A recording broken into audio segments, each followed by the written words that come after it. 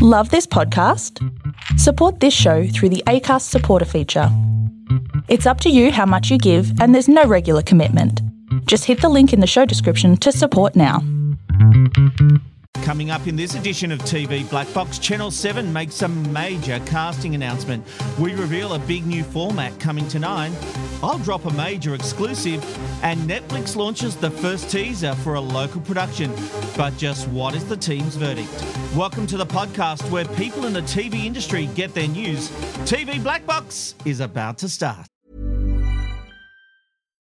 Since 2013, Bombas has donated over 100 million socks, underwear, and T-shirts to those facing homelessness. If we counted those on air, this ad would last over 1,157 days. But if we counted the time it takes to make a donation possible, it would take just a few clicks. Because every time you make a purchase, Bombas donates an item to someone who needs it. Go to bombas.com/ACAST and use code ACAST for 20% off your first purchase. That's bombas.com/ACAST, code ACAST.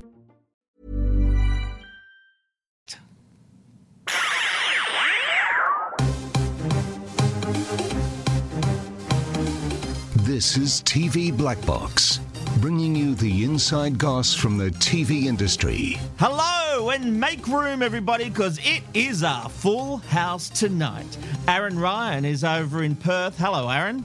Yeah, hello, gorgeous people. And just to beat Rob to the punch, Sherry Lee Biggs should have an expanded role on today.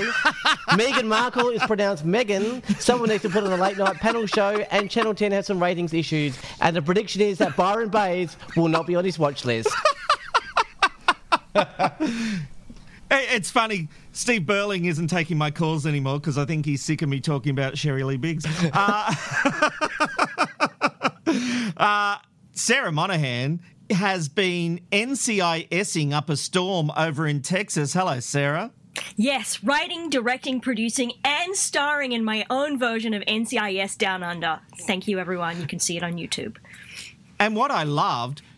Go and have a look at YouTube, but it had the same budget as Channel 10 will put in for this series. So I swear to God, I made it just like they will. Jesus, out of the gate. Mog is down in Sydney for us. Hello, Moggy. Oh, look, I've got to say, this is gonna be a mess tonight, friends. Hang on. Oh, you've little faith. Actually, I have quite amount of faith, Rob. What are you suggesting? You and I just have different faith. Philip Kosh is on the Central Coast for us tonight. Hello, Philip. Hey, Rob. How you doing? I'm good, mate. Did I get that right? As in that I'm on the Central Coast? Yeah. Yeah. He's under witness protection, but it's no big secret. You know, maybe a question of shame, but not secret. I took a punt, and up on the Sunshine Coast, making his triumphant return, it's David Robbo Robinson. Hi, everyone. Yay! Great to be back. Thank you so much. I'm excited about getting into some TV and talking TV. Oh, that was rusty. I'll get better, I promise. I think I can still do this. Do you do this for a living? I used to, yeah. Could you imagine? And a big thanks to Abby Mickelson, who produced, wrote and edited this edition of TV Black Box. Let's get into the stories of the week. Move over, Freddy Krueger. There's a new King of Nightmares. The Seven Network has served up the new chef Colin Fastnage will be the host of Kitchen Nightmares Australia. The series, made famous by Gordon Ramsay, will get the Aussie treatment and premiere on the network later this year. Mulk. Rob. Does the audience have the appetite for another cooking show in prime time? I think they do. Colin Fastnage, I've got to say, this is a tick from me. Yeah, I think the casting of Fastnage in the Ramsay role for the Australian version is really smart. He was always the kind of curmudgeonly, angry kind of chef in My Kitchen Rules, anyway. I think my only concern really is that in the casting, the way that they were calling for restaurants to apply kind of inferred, do you have staff troubles or do your menu a bit old or whatever, that kind of thing. If you're a fan of the series, you know that 98% of the tension and the conflict in that show is Ramsay and what will be, I'm sure in this case, Fastnage, absolutely berating the owners or the restaurateurs or the chef for doing just a shithouse job. He'll be great at that, but I'm not sure that the people that applied have watched the show and think, like, they might think, oh, great, I'm going to get a makeover. Nah, you're going to get a touch of reality. They must know what they're in for, but maybe they think the publicity is worth it. Robbo, the big question that feeds on from this is who will join Manu in the My Kitchen Rules kitchen?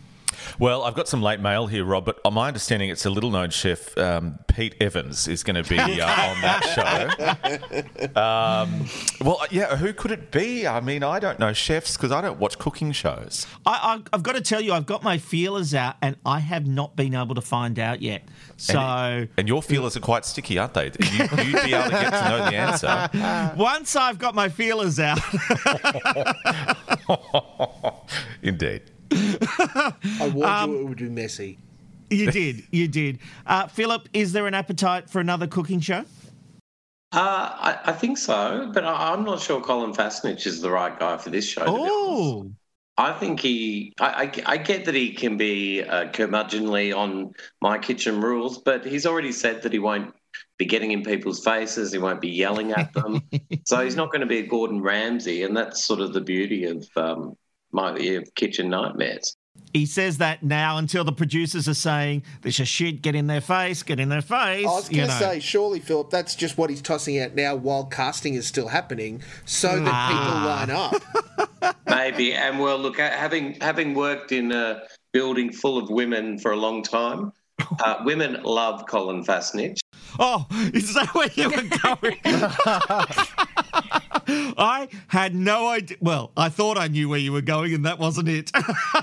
Get your head out of the gutter, Rob. I was just going to say that he has a lot of sex appeal for the women viewers, and they want women to watch this show. Yes. It could appeal more to men with, the aggro Gordon Ramsay model, but I think with Fassnich it will attract a lot of women.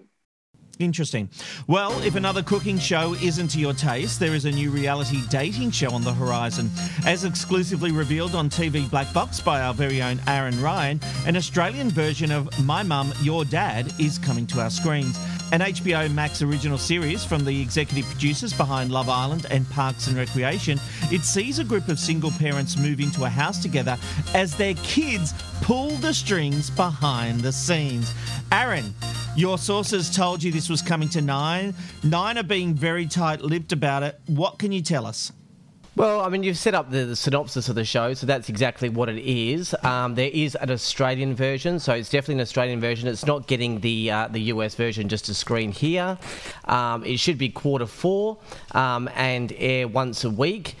Yeah, and I wish I could tell you or get the thumbs up from you to tell you exactly what actually goes on when you get an exclusive out there. All I can say, and I don't normally swear, but what a total fuck around today. So I knew that it was Channel 9, and Channel 9 kind of said no, that it wasn't them, but they were saying no to something else. Not quite exactly what I meant, but it's coming to Channel 9. It is absolutely Channel 9.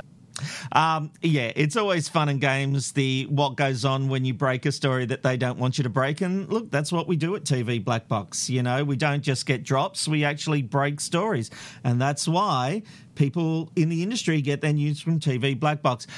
It was a great get, Aaron. And I've got to say, I went and watched the trailer for this last night, and it's fantastic. It is such a great format that I am genuinely excited to see this show. Yeah, I like the fact that it's in between. Like, it's sort of a Love Island thing, but not grubby and that sort of stuff. The kids are involved and genuinely want to find love for their parents. So it gets on the heartstrings. So it's probably lands somewhere in between all of that. So it should be good. I don't know if we watched the same trailer, Rob. Because I watched the trailer and went, this is shit. Like, just... It was. I understand the premise, and it felt really light and fluffy, but that's as far as it got. And light and fluffy isn't going to draw you viewers in 2022. Like, we acknowledge. Please. But maybe people do now. Maybe we've gone so far with things like maths that we're going to go back the other way and just have something that's good and wholesome. Oh, I think maths is proving that bitchiness does work. Absolutely. But for my mind, Mulk, what I liked about it was the kids having to watch their parents on the dating scene. They're putting in scenarios. They're getting embarrassed. So it's working on two levels. It's older people trying to find love, but you're sitting there with the boy and the girl, or, you know, two people that have a vested interest in what's going on, looking at how their parents are good, are working in a dating scenario, so getting embarrassed by kissing and their pickup lines, but also the added element of, well, I don't think she's good enough for my dad, and that kind of thing. Can I ask you to put your executive producer hat on? Who's the target demo for this? I think the general target demo is essentially at the moment, while we all talk 25 to 54, so I think we have to be honest that the target demo for television in this country right now is about the 35, 40 mark. And of course, not wanting to piss off the older demos because they're keeping your overall numbers up. So basically, you're trying to get those 35, 40s for mass appeal, hoping to bring the older viewers along with you because those under 30 are not really watching terrestrial television, as we all know. So do you reckon they're going to watch this show? Yeah, I think they would. I like it. Cool. Well, I look forward to seeing the outcome, and I hope, for Nine's sake, that I'm wrong. And Sarah, what do you think about this concept? You know, kids trying to help their parents date. I mean, it's cute. You don't say convinced. I'm starting really high, and that's not really convincing. It's probably not something that I would watch. But I've been spending a lot of time with my in-laws, so there's that. So no, I'm sure if you have a parent that's single and you're trying to get them laid, it'll be a great show. I think if you cast it properly with, you know, good Aussie characters, and you know what I mean by that, I think like it has a Shaz and chance Dazza. of, I think it has a chance of working because there'll be social media moments that they could then push further.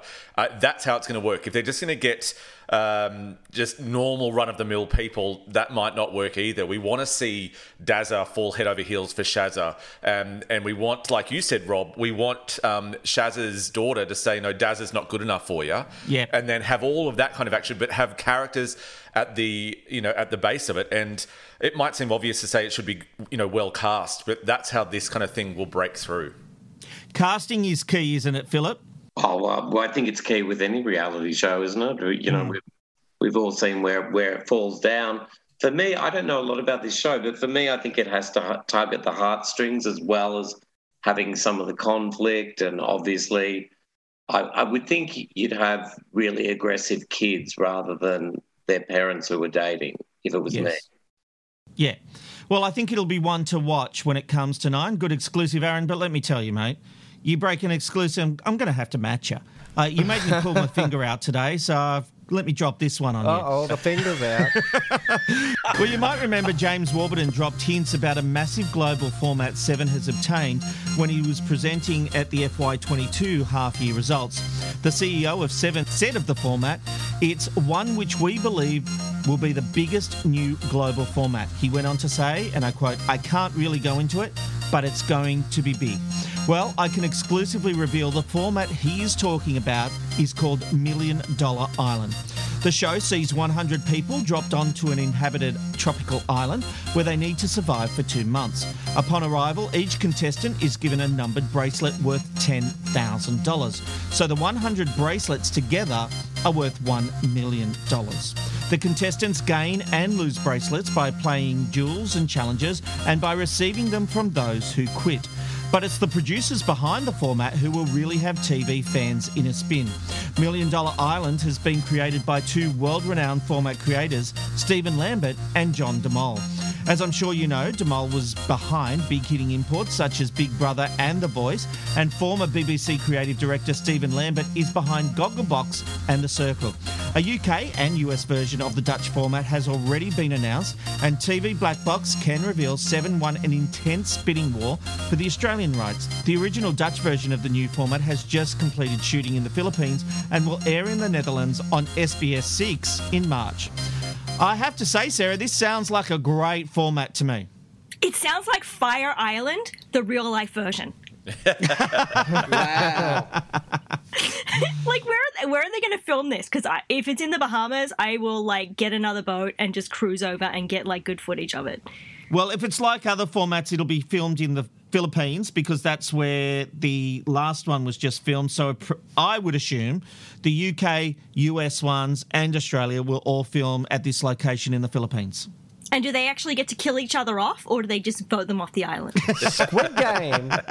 I assume a mixture of voting and losing challenges. The format has not aired anywhere in the world, but this format has buzz, and that's why Seven chased it so hard. Good luck to them.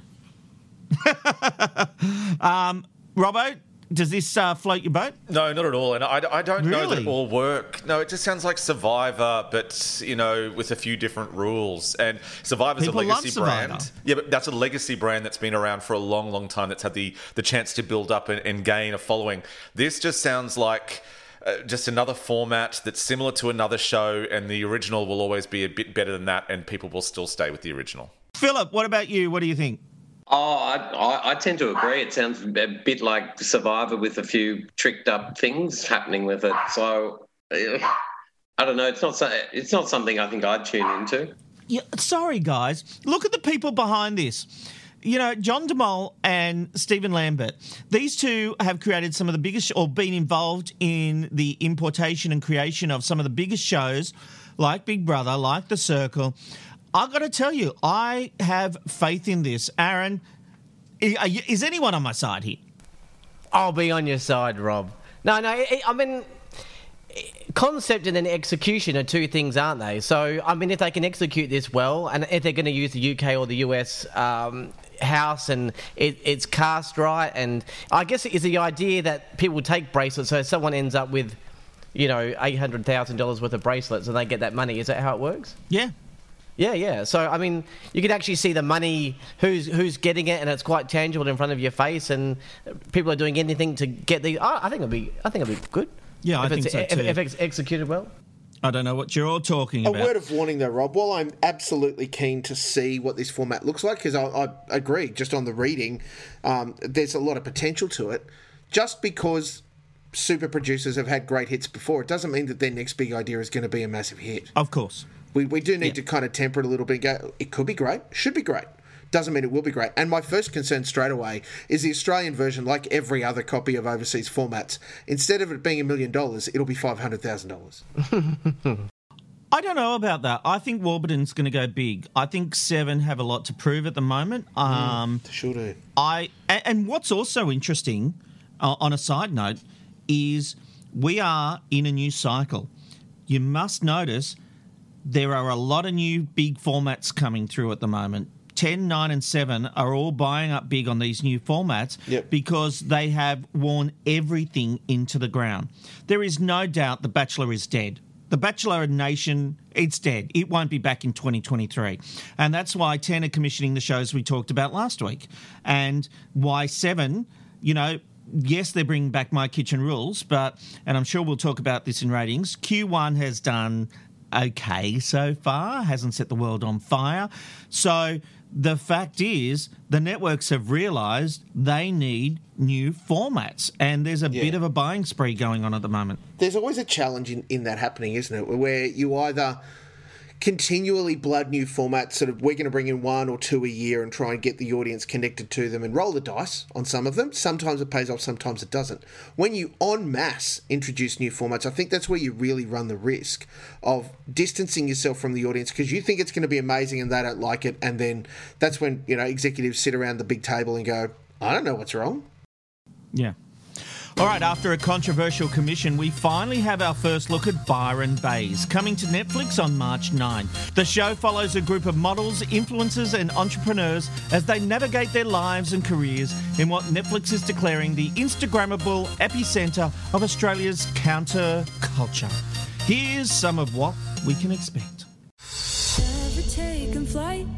Byron is one of the most beautiful places in this world. Oh, look at this day. Our crew of photographers. Oh, that was sick. Fashion designers, spiritual healers. We're all hustling to make a go of it. We're in a really tight-knit group. I'm Jade, nice to meet you. How are you settling in? It's hard moving somewhere and not knowing anyone. Breaking into our crew can be tough. Shit's about to get interesting. The girls haven't given her a chance. I feel like I'm in high school again. You got to stop causing beef between two guys. This is not what Byron is about. You are seriously insecure. I'm feeling out of place. Do you have a problem with me? Get me on the fucking train. It's a fucking joke. Through all of the dramas, Babies? we all have deep love for each other. You look beautiful. You have no idea what you guys have done for me. Phil. When this was commissioned, I said it would be shit. McKnight was right. Bum, bum, bum. This stinks more. The stink is so bad, it's not, I can't wash it off. Yeah, well, I look, Byron Bay itself hated the idea of the show. It's only had negative press since it was announced. I watched that promo today and it has everything in a TV show I hate. Entitled nobodies, spirituality, crystals. I'd rather drink my own sick than watch that show, quite frankly, what I feel about it. So it's a hard no, Philip? That's a very hard no. Look, here's your casting for $1 Million Island, and then you've totally got Fire Island. No. Look, here's the thing. And look, I think the people at Netflix Australia think I'm anti them or something just because I haven't liked any of their ideas. But I love Netflix. It's my number one streaming platform. I watch Big Bang Theory on it every night. But, Robbo, it was pointed out to me today that maybe, just maybe, I'm not the target demo for this. Yeah, possibly. And maybe even Australia isn't the target demo for this. Maybe this is actually just to get some money from overseas. If there's one group, and there's many in society that I don't like, but if there's one group that I detest, it's bloody influencers. So I can't stand this show. And I did make some notes. Elias, who was from Love Island, he calls himself an animist, which he believes that plants and rocks have a spiritual essence, and he also thinks that mechanical objects should be treated with care. I'm going to hit him with one of those rocks in a moment. Yeah, so that's the kind of calibre we're going to be seeing on Byron Bay's rather, and I'm just very excited to never watch that thing ever. Terrible. So it's a hard no, Robbo? Hard no. I think that every wannabe influencer, or everyone who thinks they're an influencer because their grandma follows them on Instagram, is going to love this show. And when you think about how many of the younger generation, if you ask them what they want to be when they grow up, it's an influencer. Sure. I don't think they really know what that means. So there is a massive audience for this. That, and because it is Australia, it will sell really well in the US. It doesn't convert to ratings or streams, though, Sarah. Everyone runs into this show. Hey, if we make a show about Instagrammers, that'll get us streams, and because they're influencers, they have 1 million but it's followers. Not on regular television, right? It's on Netflix. Yeah. So they can just binge it. True. And look, the simple fact is, we will never know the real numbers of what this show gets, but it'll be interesting to see if they sprout that it's doing well. We'll get a really clear indication if we get a season 2 call, mid-season or towards the end of the season. I'm going to put to you that I was, in reading the précis for the show, also not keen on it. And then in seeing that trailer, if that's what the show is about, I'm 800% in. I think this is going to be the trashiest show this side of any Real Housewives franchise, and that's why it's going to work. It's because they've got all of these people who lack complete self-awareness in a house together in Byron Bay, which looks stunning. Like the vision of Byron Bay they've got shot for this looks amazing. And you've got these people trying to do all of the Instagram influency stuff, which is about trying to do all of the, hey, we look great. But then their personalities clashing. But then there's there's conflict in there already where one says, I feel like I'm back in high school, where they're sort of talking about how they welcome other people into the group. I mean, this has elements of the influencers' house that we saw in the UK and in the US, where they got a whole bunch of social media people, put them out, like create content, go for it, and try to make a show out of it, and it didn't work. I think the fact that there's the conflict that they're leaning into this isn't what they sold us, and that's why I think it's going to be a huge hit for Netflix. But Molk, you used a word before that's you used the word personality. Does any of them have any? I wouldn't have thought so. Robbo.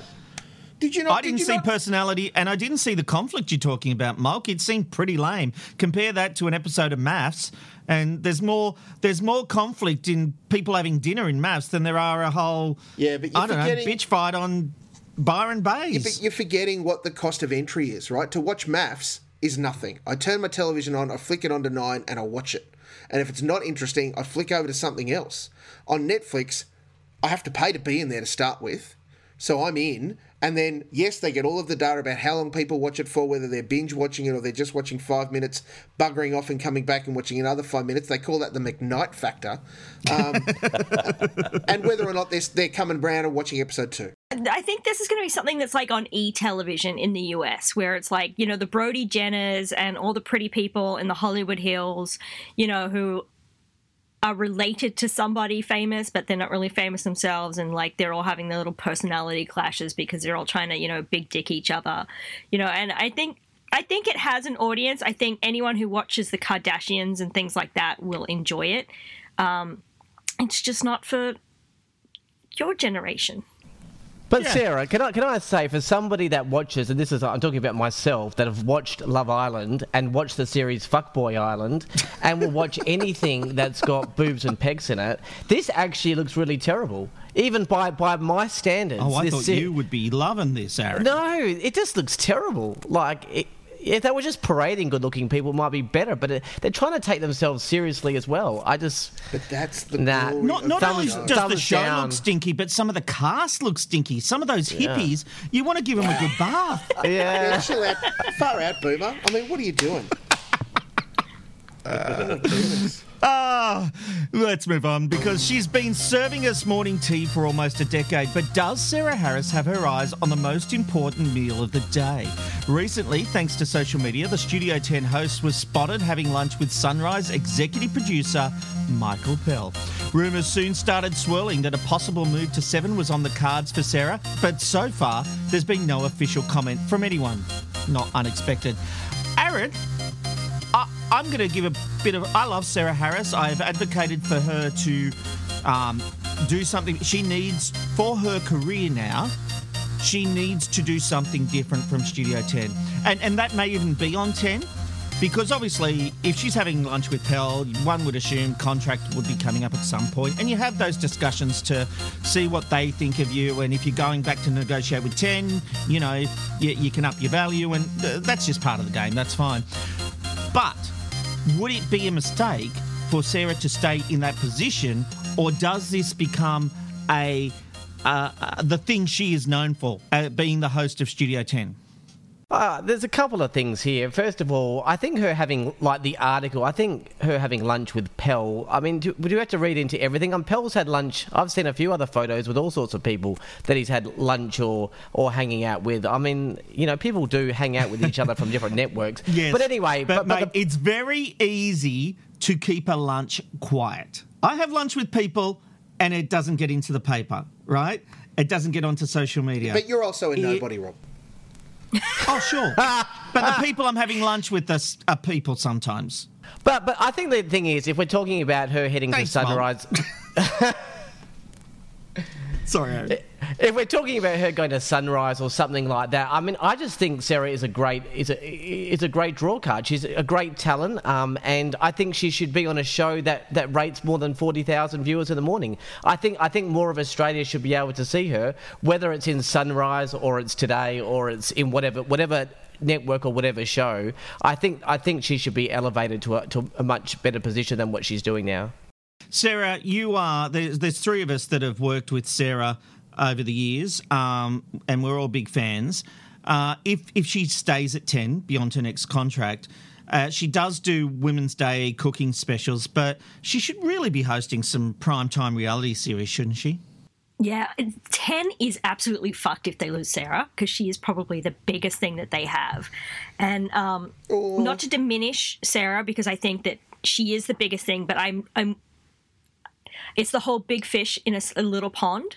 Like, at 10, she is the draw card. She is everything. She is the greatest person there in real life and on television, because she's the loveliest person I've ever met. But I'm worried if she goes to another network, she's going to compete with, like, Sonia Kruger, who's on bloody everything, or, like, you know, the Grant Denyer type people that are on every single show. And they'll either work her to death and put her on, you know, 18 different things, or she'll get lost in the mix. Unless she's hosting $1 Million Island. Well, do you want her career to die? I mean... Wow. That's a massive call. I mean, that sounds terrible. No, there's so much better things for her. Like, but she could be, you know, on The Project. Sorry. Or so, Sarah, on other better you'd be things. turning down hosting a primetime gig on Channel 7, would you? I mean... I'll take that as a comment. Philip, you have spent decades working for the tabloid magazines. Sarah, is she liked by readers / viewers? She's definitely liked by the readers of the women's mags. There's a warmth about Sarah that comes across, and you know, as you well know, she's lovely to deal with. She's easy. She doesn't really give a lot in terms of what women's magazine want. You know, she doesn't necessarily play the game in terms of pimping out her personal life, her children, that sort of thing. But she's definitely liked. She was definitely chased on multiple times. She was quite a hard person to convince to do a magazine story, because I don't think she really liked that intrusion into her personal life. But no, I think she's a huge talent. I would hate to see her fronting a reality show or something like that. I think her strength is in news, and she has that gravitas and that history, and she's, you know, she brings that warmth and character. You know, I could definitely see her on Sunrise. You know, I'm not sure what happens to the other person sitting in that seat, but yeah, she'd be an enormous asset on Sunrise. I suspect some of my learned friends have forgotten that Michael Pell's remit within the Seven Network has greatly increased. That he is sitting in bigger conversations. He has his Which hands, is why I brought up $1 Million Island, Mulk. his hands and eyes on a whole bunch of primetime content. And I'm absolutely sure, independent of whether or not he and Sarah were just catching up as mates, or whether it was just an opportunity for her to gouge Tan a little more, which she bloody should, it would make great sense for Sarah to move from 10 to 7 or 9, because A, that's where the greatest profile opportunity is for her, and the move from 9 to 10 showed that Sarah has talent beyond a journalist, in that she can... It was a great opportunity for her, and she has made the most of that. Absolutely, and Angela Bishop is absolutely in the wings, ready to take Sarah's role permanently when she goes.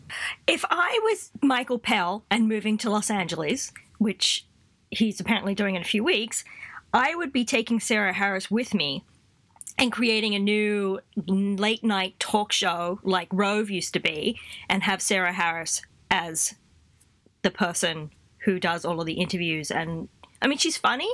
She interviews well. She's great on television. Make a new TV show, like a talk show late at night, which Australia is currently missing and desperately needs. I have literally pitched that show, Sarah, as we've talked about on this podcast, and oh my God, that makes so much sense for her to do a 9/9:30 nightly show. She would own that space. She'd be great. Yeah. All right, to the ratings race now, where it continues to be full steam ahead for 9 and Married at First Sight, bringing in impressive numbers both in the overnight and BVOD figures. With the Winter Olympics still pulling in that late night audience for 7, it continues to be a battle for the number 1 spot between the two. 10, they're not even close, being beaten by the ABC every night except Tuesday this week, and their primary channel share just 3.7% on Saturday night, coming in last place behind SBS on 4.8. Dancing with the Stars All-Stars and SAS Australia both launched on 7 this week. They were down significantly from last year. The premiere of Dancing with the Stars reached 588,000. That was down 21%. And SAS Australia premiered to 467,000. That was down 31% on last year and fourth place in its slot. Tuesday's SAS was even more disappointing with 378,000. Time will tell how these perform on BVOD when we see the consolidated 7 plus TV figures next week. ABC Breakfast continues to creep up on the Today Show, beating them on Friday for the second time that week, and just 1,000 behind them on Monday. Mulk, you pointed out last week that the Today Show is struggling against ABC Breakfast, and we saw that continue. What's going on? Yeah, look, it's not a happy trend for the Today Show, quite frankly. Now, I want to just put, an asterisk on that and say that we've talked many times before about how breakfast television is difficult to turn around. You know, it's not an easy shift, and that sometimes these peaks and troughs will occur, though for reasonably so early in the year for ABC Breakfast, not in a, kind of crisis mode or election mode or whatever, for ABC Breakfast to be beating Today as often, and it's not that often, as regularly as it is not a great start. So there's some real challenges facing Burlo and the crew there around, well, what do we do? How do we turn that around? I'm not going to mention the Shari word. That extends, though, to 7 in prime time, where when we have a look at the SAS Australia numbers, it, in the last 2 nights, is now doing equivalent to what Holy Moly did last year in Q1. And it They've overplayed SAS. Hillary. Three series of SAS in 6 months. Yeah. Robbo, on the breakfast TV element, Today had such momentum. Like, they were a real player last year. They were getting close to Sunrise. I think there may have even been a day from memory that they beat Sunrise. But they've lost the momentum. What's happened? I don't know, because a big thing for it was obviously Carl, and Carl being, a rat bag, kind of thing was always going to help them and work for them. And it seems to have lost its sheen, I think, much quicker than what they were expecting. I think they were expecting to, ride that way for a lot longer than what it did. I'm just not sure. They're certainly pushing themselves and pushing the funny moments that they have on social media. Sure. But which is fine. But there doesn't seem to be a lot of other stuff that can be really put on social media. And that's where you put your top stuff, your breakout stuff. And I like them two together, Ali and Carl, but maybe Australia just isn't big enough now. Carl's for distracted. 3 breakfast shows. Carl's distracted. He's off doing 60 Minutes interviews. He mentioned in an interview this morning that he was in Launceston yesterday. Mm. So he's junting around. But is that affecting his performance? Absolutely, it is. Absolutely, it is. He looks fatigued. So there has been a couple of times at 8:30 where he just doesn't appear, and he's actually left. And Yeah, he's gone to the airport, and he's not even finishing the rest of the program. He's looking fatigued. Just disappears. He's looking tired. While he and Ali do have great camaraderie and they play well together, I think too much of what is being shown is too forced and almost to the point of being the dancing. scripted. It's too much dancing. Every moment they're dancing for the camera, looking for that promo shot, and that is annoying. And I think if Carl's got his head in 60 Minutes, go get the soft focus shot and be on 60 Minutes. It's time to choose which camp you're in and pour your energy into that. Just because you've got an exclusive interview with Jackie Lambie or you're following up with whatever, mate, dude, stop interviewing the PM and interview him on Today and be a hard ass and don't give him a free kick. Do what your job says, and that is create moments on breakfast television.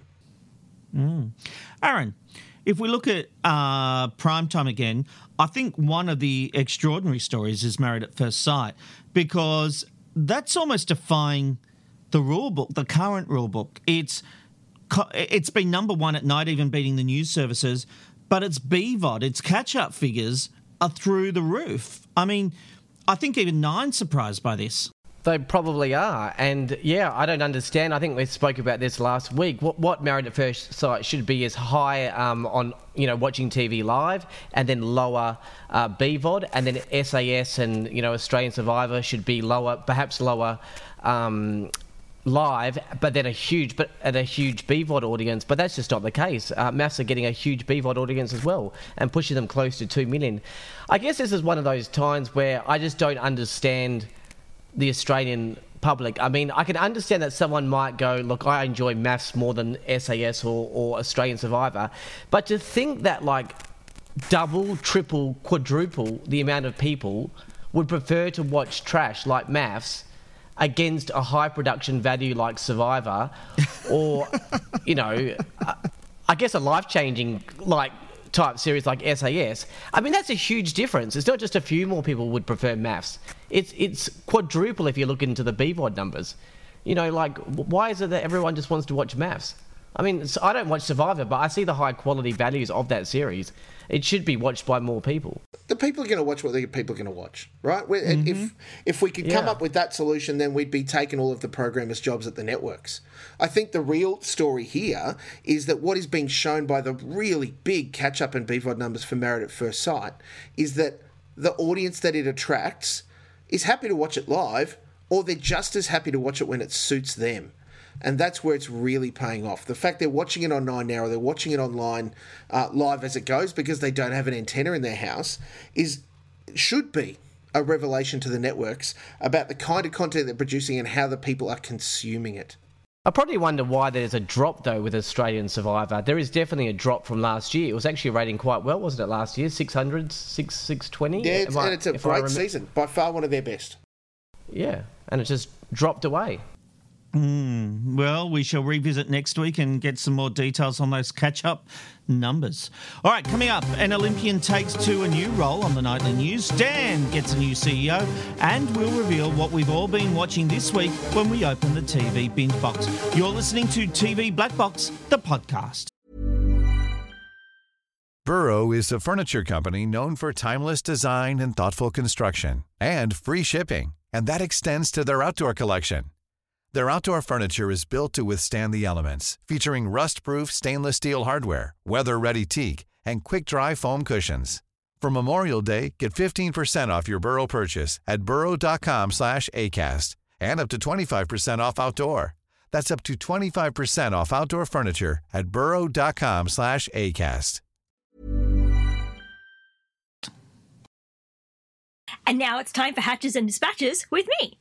Martin Kugler has been appointed as the CEO of Stan, having been acting in the role since April 2021. He has been Stan's Chief Financial Officer and Director of Strategy, Sport, Business Development and Product for the past 7 years. Screen Australia have announced Grainey Brudston as Head of Content, promoted from her current role as Head of Screen New South Wales. Taking over from Sally Kaplan, Brunston will commence the role on March 21st. Olympian Sally Pearson is joining the 7 News Gold Coast team, presenting sport alongside Amanda Abate and Steve Titmus. Her new role begins on Monday, February 28th. And that is this week's Hatches and Dispatches. Thank you, Sarah. Okay, let's find out what everyone's been watching this week. Philip, you shall have the honours first. I think I always find this section embarrassing because I usually watch embarrassing things, as you know. And this week's no different. I had to go searching through the archives. So I started watching a show called CSI Cyber, which you may or may not recall because I don't think many people watched it when it came out in 2015. It's Patricia Arquette playing FBI investigator investigating cyber crimes. James Van Der Beek from Dawson's Creek. Dawson from Dawson's Creek is also in it. And I look, ashamed or not, I really quite liked it. I binged the whole. Foxtel only has one series of it, so I binged the whole lot. Really enjoyed it. I do love me a cop show, and I thought it was all right. And the other thing I've been having a look at is Power Book 4 on Stan, which is the Power series. That's 50 Cent was the executive producer and director of part of at least some of it. This one stars an actor called Joseph Sikora in the lead role of Tommy Egan, and the action's moved from New York to Chicago. It's, gangsters and drugs and killing and mayhem and all that stuff with a decent dose of pretty cool music. Fabulous. That's not a bad list, mate. You should be proud of that. Be proud. Be loud and proud. Right, okay. Well, I'm owning it now. Mulk. I have had my eyes cast a lot of different places. I've watched the finale of Peacemaker, which aired on Fox 8 here in Australia, and James Gunn, the guy who directed it and wrote it, nailed the landing for that John Cena series. So funny, so good, and fully rewarded that a season 2 is going to come. So I'm really pleased to see that that's going to be a thing. Love, love, love it. If you're a superhero with a twist, this is for you. Space Force Season 2 starring Steve Carell. Is that any good? I loved it. I thought it was really funny. The best part of it was that it was announced before Donald Trump announced that there was going to be a Space Force. So it was this hypothetical idea. Oh, is that right? I thought it was in response to that. No. They were creating it, and it was being filmed when Trump announced, let's have a Space Force. Oh, my God. Yeah, so it's diabolical, and there's some real great emotional payoffs, really funny. Only 7 episodes thanks to COVID, but that's on Netflix. The entire series is there. I also watch a whole bunch of free-to-air television that I don't normally talk about because it's just all of the normal things, but Married at First Sight has absolutely captivated me. Completely trashy, amazing couples. The experts are less expert than they have ever experted. They have no idea what they're talking about. And the fact that there are... I present to you for the fact that there are couples on the couch when they have their big commitment ceremony that know more about relationships than the experts. It's just beyond me. So I'm tuning in for every minute of it, and I cannot get enough. It's so good. I also enjoyed, just as a last one, the return of John Oliver with Last Week Tonight. John Oliver on Fox 8. What an episode. An excellent episode about critical race theory, primarily. A great explainer if you don't know what it is. Laid it out and explained why the conservative right are leaning hard into it and just how big an idiot they look like when they do it. Congratulations, friends. It is all good. I've got other things. Hit me up on Twitter. I don't want to bore everyone now. Your allocation of this segment is up because I know you could go for 20 minutes. I yield my time. Sarah, what have you been watching? We watched some Reservation Dogs. Excellent. And then for a little bit of Australiana, we watched Tidelands, the mermaid show with Elsa Pataki.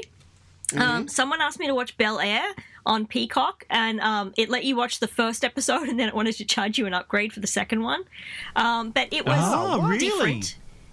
Yeah, it's nothing like The Fresh Prince. It's still it's a drama, not a comedy. Yeah, it's very gritty, and it's deep, and all new actors, and it was interesting. Like, I would watch more if it was free, but I wouldn't upgrade for it. We watched some horrible movie That's on called... Stan in Australia, isn't it? I think so. It is, yes. We watched a horrible movie called 15 Things You Didn't Know About Bigfoot, because that's what happens when I let my husband have the remote. Never let him do that again. Number one, he doesn't exist. Shit movie about... it was like a BuzzFeed journalist type thing who, was just a prat who hated his job, and then he went and found Bigfoot. It was terrible. And then, letting him have the remote again... he decided that we should watch, as he's getting ready to leave town and leave me on 100 acres by myself in Texas, he turns on Texas Chainsaw Massacre. Amazing. Which is the new version about a bunch of basically the Byron Bays who are going to a new town to start it up, and then Leatherface is living in an orphanage for 50 years. And about that point, I'm like, why the fuck are we watching this at night on the ranch when you're leaving? Like, no. So that stopped. Honey, and also, it was where just did you go? terrible. I'll be right back. No, but it was terrible. It was so terrible that was my thing. I'm like, I'm not scared of it, but I'm like, why are we watching this? And he's like, oh, I'm sorry. And then we did watch Space Force, the second version, like the second series. Very interesting. I watched a Foxtel series called Hotel Portofino, and it's delightful. I didn't even watch Downton Abbey back in the day, but I really, really enjoyed this. It was a great little drama. I'm intrigued about where it's going to go. So, yeah, I'm in there. I'm always watching Big Bang Theory. I get to the end, I just restarted. I have it on as I'm going to sleep. Love Big Bang. Watching Spider-Man 2 with the kids. Can I say, it was so good to have the return of Media Watch. Love that show and Insiders. I'm watching more 8 out of 10 Cats Does Countdown, which is on SBS On Demand. It's on Amazon Prime Video. I know I'm missing something else that I'll kick myself for not mentioning, but I've also been watching 7 Early News with Jodie Spears. Great little production. That's getting everyone ready. It's 5 a.m. It's getting everyone ready as a lead into sunrise. They do it very well. Jodie's very good, and I think it's a great little show. Can I ask a question about Hotel Portofino, Rob? Mm. Do they speak like you just did when you talked about the show? Up there. You know I'm the king of accents. Hotel Portofino. That's his best one. That's fantastic. Yeah, that was really good. Amazing. Aaron. All right, I'll give you one disappointment and one good one. The disappointment is Under Investigation with Liz Hayes, because I absolutely love Liz Hayes and I loved the series last year, but they decided for some reason to change it up this year. It wasn't broke last year. It was a great series. But now it was usually a sort of a murder that had gone on and they sort of go step by step. But now they're like, the first episode was about are aliens real and UFOs? And it was just this random... And also the Queen. Yeah, what and happens the Queen when she dies? What happens when she dies? Bizarre. And rather than Spoilers, just she dies. sticking with a... Oh, maybe soon. My money's on this weekend, just quietly. Hush! Don't jinx her. Wow. I put it on Sportsbet. No, I haven't. Gosh, Rob McKnight. Yeah. Wow. Hey, there was always a thing. It was trending on Twitter today. Yeah, I reckon she's gone. She's probably already dead, but they won't make the announcement till the weekend. That's what they Rob do. McKnight. You're going to end up with Charles. Jesus. They're waiting until he's fully over the COVID. Then they'll put the notice up on the Buckingham Palace gates. And because you know that you don't find out straight away, right? They get a whole load of things ready behind the scenes. And then they make the official announcement. And pretty much even if the BBC and everyone knows, they all keep it quiet. Do you want to know how you know she's not dead? How? Kate's still in Denmark. Well, that's right. I agree with that, but you watch her come back this weekend. But the Queen was still in Africa when her dad died. Yeah, but that was like it was a bit harder to fly then. But you can all be sure that every network has updated their obit package. Let's just hope Channel 9 has remembered to take Peter Harvey's voice off the Queen's one and replace it with Mark Burrows. That did happen. Just soon after Harves died, with a very famous death. But yes, this weekend's my money. Robbo, what are you watching? Oh, sorry, Aaron, were we done with you? My apologies. We went on a tangent. I like the fact that I can just say I don't like the new format for Under Investigation and we can talk about the Queen being dead this weekend. Like, I didn't even segue into that That's at TV all. Black Box, mate.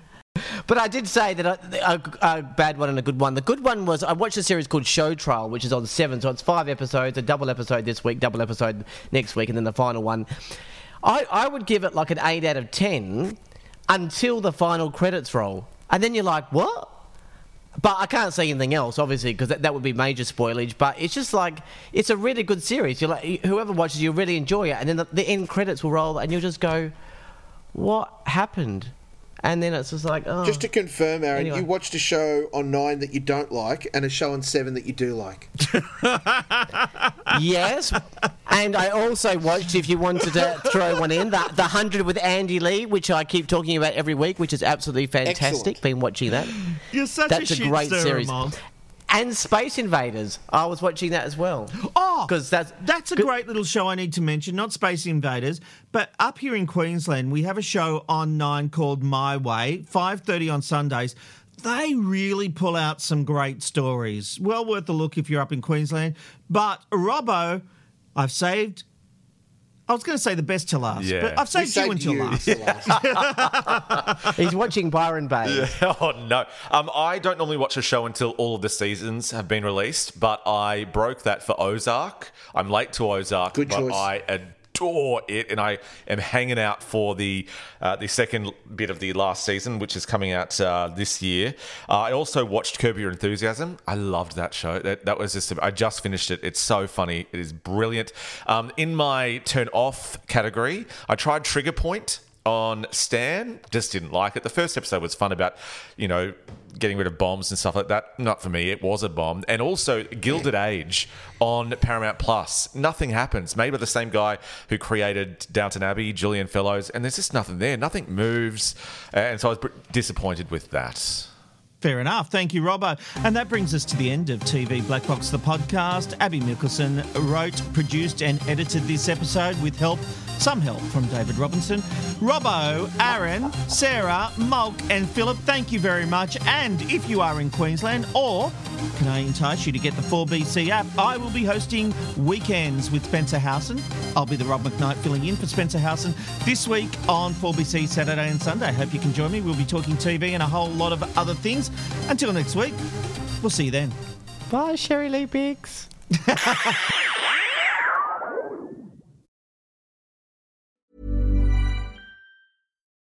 When you need mealtime inspiration, it's worth shopping Kroger, where you'll find over 30,000 mouth-watering choices that excite your inner foodie. And no matter what tasty choice you make, you'll enjoy our everyday low prices, plus extra ways to save, like digital coupons worth over $600 each week. You can also save up to $1 off per gallon at the pump with fuel points. More savings and more inspiring flavors make shopping Kroger worth it every time. Kroger, fresh for everyone. Fuel restrictions apply.